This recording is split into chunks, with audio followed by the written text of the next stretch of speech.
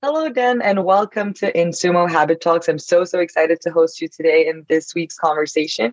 We're going to preface this conversation around the core theme of inspiration. But before we get started, I want to get to know you a little bit better. So would you be able to introduce yourself, your background, and what you're currently doing at Action Catalyst? Well, Jaylan, it's a real pleasure to be here with you today. Well, my background, I started out as a child at a very early age. How's that? Yes, well, that's a great intro. And how did that child become the Dan that you are today? Probably among many significant events, getting recruited when I was 18 for a direct sales program with the Southwestern Advantage Company when I was a student at university. So I learned how to sell educational products door to door, cold calling. Nobody knew I was coming. Has my own business, independent contractor.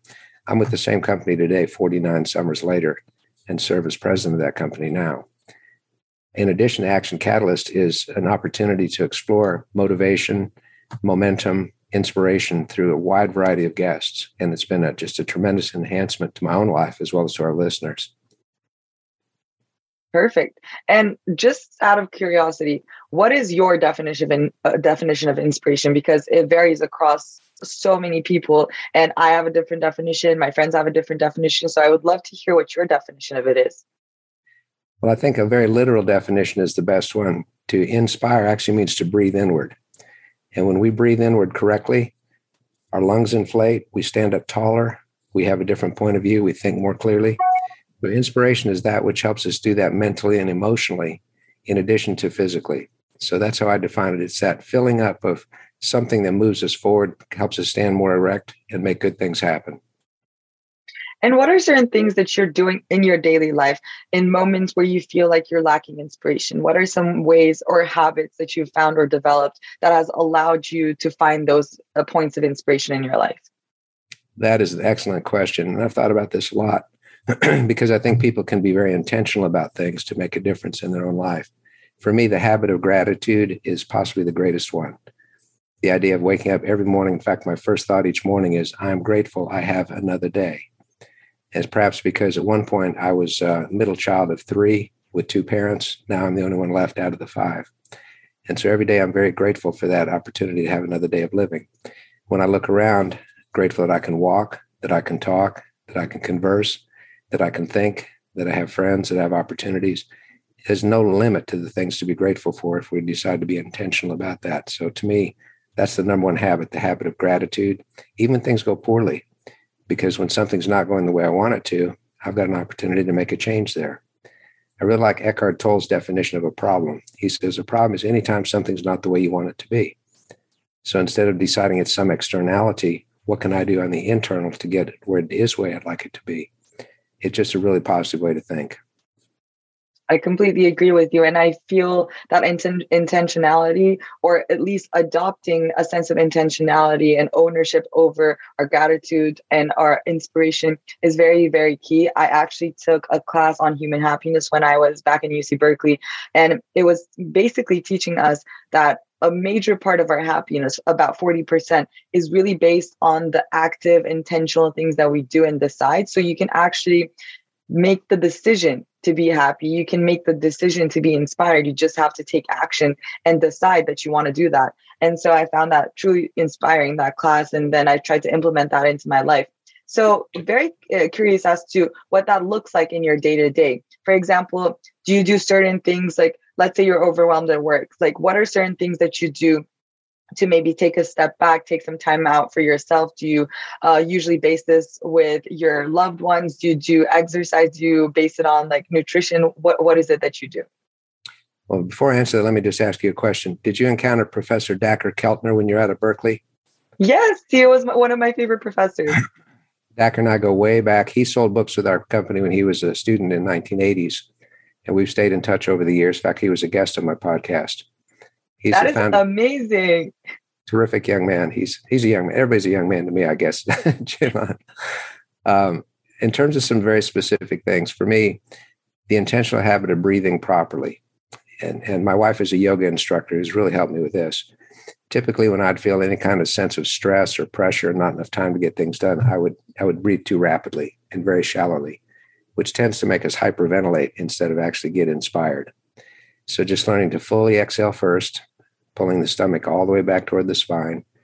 And then what the Navy SEALs call box breathing, which is where you inhale to a count of 4, hold it for a count of 4, exhale slowly, count of 4, and hold it for a count of 4. 2 or 3 repetitions of that don't take much time at all to do, but they have an amazing effect on calming the mind, chasing the monkeys out of the brain, and letting us think more clearly. So that's something that I've formed the habit of doing, is always doing that. Second, make sure that I'm smiling. Dr. Keltner wrote a wonderful book in which he got an entire chapter on smiling, and the fact that a Duchenne smile wrinkles our corners of our eyes, not just our face, not just our mouth, and the lower regions of the face. So can I smile even in the face of some adversity? It relaxes the face. It helps the mind work more clearly. So breathing, smiling. Now, that doesn't mean I would smile if I was faced with somebody with tremendous misfortune. That'd be kind of rude. But if it's an internal struggle I've got going on, smiling helps me also not take myself too seriously. Years ago, one of my mentors said, it's important that we take what we do seriously, just don't take ourselves too seriously. Because as soon as we do that, we get all puffed up and then easy to knock us over. So just learning to be humble, laugh at myself, makes a massive, massive difference. So those are a couple of things. Movement is extremely important. I love the idea of a standing desk because I also get really, really bored when I'm sitting down all day. So those are those are all amazing angles in which we can approach our even daily routines and invite some sort of small tweak to open the room for better like habit building, healthier habits, and also more inspiration. I'm particularly interested in what inspiration looks like in your work life, because a lot of us, the world went through a very challenging time with COVID, where everyone was stuck at home for a prolonged amount of time. And a lot of people that I've talked to felt they were particularly missing inspiration in their lives during the pandemic, during the quarantine, especially in their work lives. Even people who were really passionately connected to the work that they do, they felt that that connection was kind of challenged throughout this period. So what was your experience like during the pandemic, and how did you manage to continue creating rooms for inspiration? Well, we could take a few weeks to answer that question, I think, just like most of the world could. To put it into context, again, our basic core business is we recruit young people, students from all around the world, to come to America and sell books door to door. When you have a pandemic, you can't really go door to door. And so we were forced to retool a sales program that had been in existence for 150 years with the thought that might not be able to go door to door. And so we took our best and our brightest and said, guys, figure this out. And they've learned how to prospect through Zoom, how to do presentations through Zoom. And we launched our summer of 2020 with the thought we might not be able to ever get back out on the field. But what we did was lean into our mission. And in our company, we have 2 really powerful missions. One is developing the character and the skills in the young people that sell our products. We felt like that was even more important during the pandemic, because if we could unite people around that, then it would help them have that cohesiveness to move forward in really difficult circumstance. The second one of our mission is the product mission for families. We sell educational study guides. The pandemic presented a very powerful opportunity for us to influence families, because a lot of people were forced to be homeschoolers when they had never been homeschoolers and never wanted to be homeschoolers. And they discovered that the access to materials from the school was maybe not adequate, but a complete line of study guides in every subject designed to be easy to use was like a godsend. So we equipped, when we were able to finally go door to door, we equipped all of our students with T-shirts that in great big letters said home educational resources. So when they knocked on somebody's door, it was clear what they were there to do and to accomplish. And I've never been more proud of a group of people than our entire team, because 2020 was massive improvement in sales production, tremendous benefit to the families. 2021 even exceeded that, and 2022 is on course to exceed even that. So leaning into our mission is one way that we kept everybody united together. Our Zoom calls as team members were all united around what's going well in your life right now. What's one way you can contribute to our mission, either to help young people that sell our products or the families that receive them. And I think that when we have a mission bigger than ourselves, it's a little easier to put our problems in the right perspective. So that's a really important thing. Lean into the why, as Simon Sinek would put it. That's a beautiful story, and thank you so much for sharing that. So, Dan, I know you're a seasoned host for podcasts. I want to kind of flip the table right now and allow for some room for you to ask me some questions. Whatever you would like to answer, I am all yours. Well, I would love to do that, Jaylon. First of all, what would you say are some of the most important pivot points in your own life that got you into this journey where you're making a difference to people all around the world with your app and your programs? What kind of led you from point A to point Z where you are now? Well, I think this is very interesting because I actually wrote a whole speech about this a couple weeks ago. I was delivering the commencement speech at my middle school, which was a true honor, honestly. And I thought that I was fully not equipped to deliver a commencement speech until I actually did that. But I think something that has really served as a pivot point in my life was going to college, because until going to college, I was very, very driven. I was working hard all day. I'm an only child, and I was raised to be a perfectionist about the things that I do and accomplish. My grades were always really good. I was pretty accomplished outside of school in my extracurriculars. And I was everything that I was doing and dedicating every day was kind of dedicated to enhancing what my CV was going to look like for my college applications, for my work applications. And so when I came to college and I started experiencing certain adversities in my personal life, and also was noticing that I was surrounded by so many people around me that were as much accomplished, if not more accomplished than me in a lot of their in a lot of aspects of their lives, it started really getting to me, and it started making me question whether I was actually accomplished at all. And then I noticed something that was even more important than being accomplished in these kind of different aspects. And I think the biggest challenge that a lot of people are missing when they're stuck in the flow of life that is contemporary lifestyles right now, they forget the main goal that every human being should be having, and that is to make themselves happy and to make themselves feel inspired every day.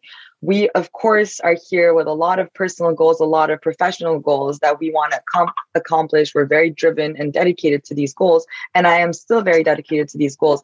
But I always want to reground myself in the general picture that my main goal is not to be the most successful in A or the best at B. My main goal in life is to make myself be happy with my loved ones and my surroundings. And I think that was the major pivot point, was me realizing that that was going to be my main goal, not being the CEO of this company, or not being like gaining this title in my life through doing 2 masters. And I think a lot of people are finding that really challenging because of societal pressure. It could be family pressure. It could be peer pressure.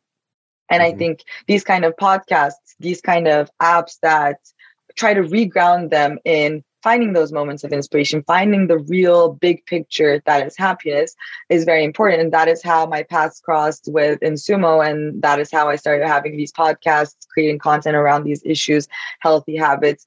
And I hope people find this as an inspiration point to reground themselves in what really matters in the world. Mm-hmm. I think that's a fantastic story. So in other words, when we're focused on things that are checklist items, my CV looks good, my work looks good, I look good, I'm hitting all the right activities. They're sort of external recognitions, but none of that matters if the inside is in turmoil and the inside person isn't where it should be. So you kind of hit that point as a very young person and been able to mold your life around that better theme, sounds to me. Yes, that checklist approach is actually very, very tricky, because when you start doing that in your life, it actually reflects on your daily life as well. I noticed that when I had a checklist of things that I needed to do for work, things that I needed to accomplish in my professional life, I noticed that a lot of things that I typically enjoy started falling under that checklist. Let's say I was planning on meeting up with my friends on Saturday. That became a part of my checklist for the weekly tasks that I had. And so rather than that being a leisure activity or something fun that I wanted to just dial down and hang out with my friends, it became more of a task that I needed to accomplish and put a check on. And so I was constantly thinking of that next checklist item, that next thing that I needed to work towards. So that is really consuming. I think that's quite an amazing insight that you've developed there. Now, how do you reconcile, though, the need for society to say, Well, you actually are fairly accomplished in certain areas. Therefore, we're going to pay you a bit more money. We're going to hire you into a job. Some of those have to be things that the outside world can recognize as checklist is done. How do you keep the balance, I suppose, from going too deeply into that for the outside world point of view and to make a living versus the inner self, or is there a way to reconcile those? I think that's something that I'm trying to do every single day now. I'm a young professional. I'm trying to find my track in the professional world.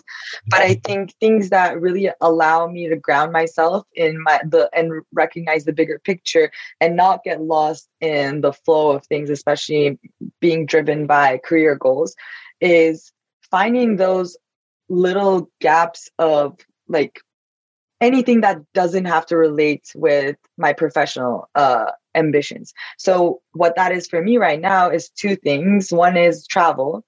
And when I travel, I try to really zone everything out. I try to like not look at my computer. I take that week off and I really don't look at the notifications. And even taking a week off allows me to gain that motivation, realize what my bigger goals are in the professional life, but also notice what I'm also craving to do in my personal life. So travel has become a big point for me. And that doesn't necessarily have to be traveling to a foreign country. This could be travel within even your own city, giving yourself a day or two during the weekend or during a weekday to explore something new in the city that you haven't done before, going on a road trip to a nearby city with your friend. That is one thing that I've been trying to prioritize doing. And it's actually funny because I've noticed that with big decisions coming up in my life, I make those decisions without knowing when I'm actively not thinking about them. And that usually happens during these kind of time offs that I give myself. So really finding those rest periods is important for me. The other thing has definitely been exercise. I've been, even though a lot of the times exercise has become a part of my checklist items because I try to work out in some way every single day. And when I don't, I feel a little bit, stressed out by the fact that I haven't worked out that day. When I do work out, even if I'm committing 15 minutes to it, 30 minutes to an hour, I try to, again, tone everything out and then focus on that workout itself. And first of all, it's working out is such a natural producer of endorphins. So that I love, or dopamine, maybe both. I don't remember the hormone's name, but it gives me so much happiness. It keeps me more motivated afterwards. I feel so energized afterwards.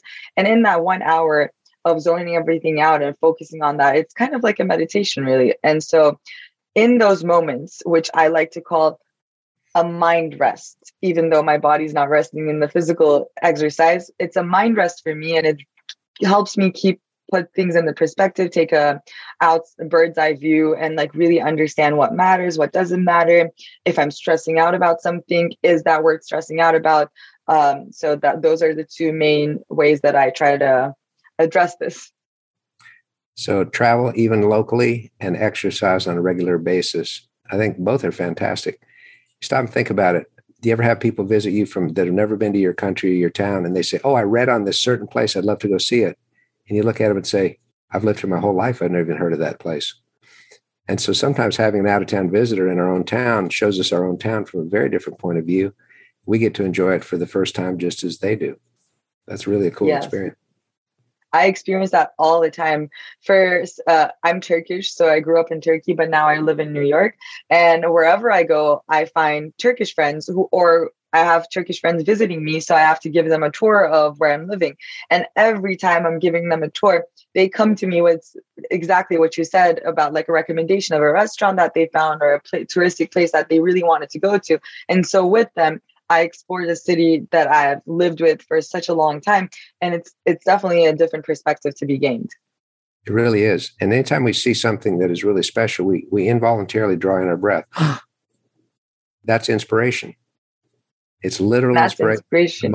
And it's also awe, which is such a powerful feeling. It is. Inspiration and awe. And when we exercise for an extra minute, even when we think we've hit our limit, that creates another sense of pushing through a doubt barrier, which helps us know we can have a little bit more discipline, a little bit more control.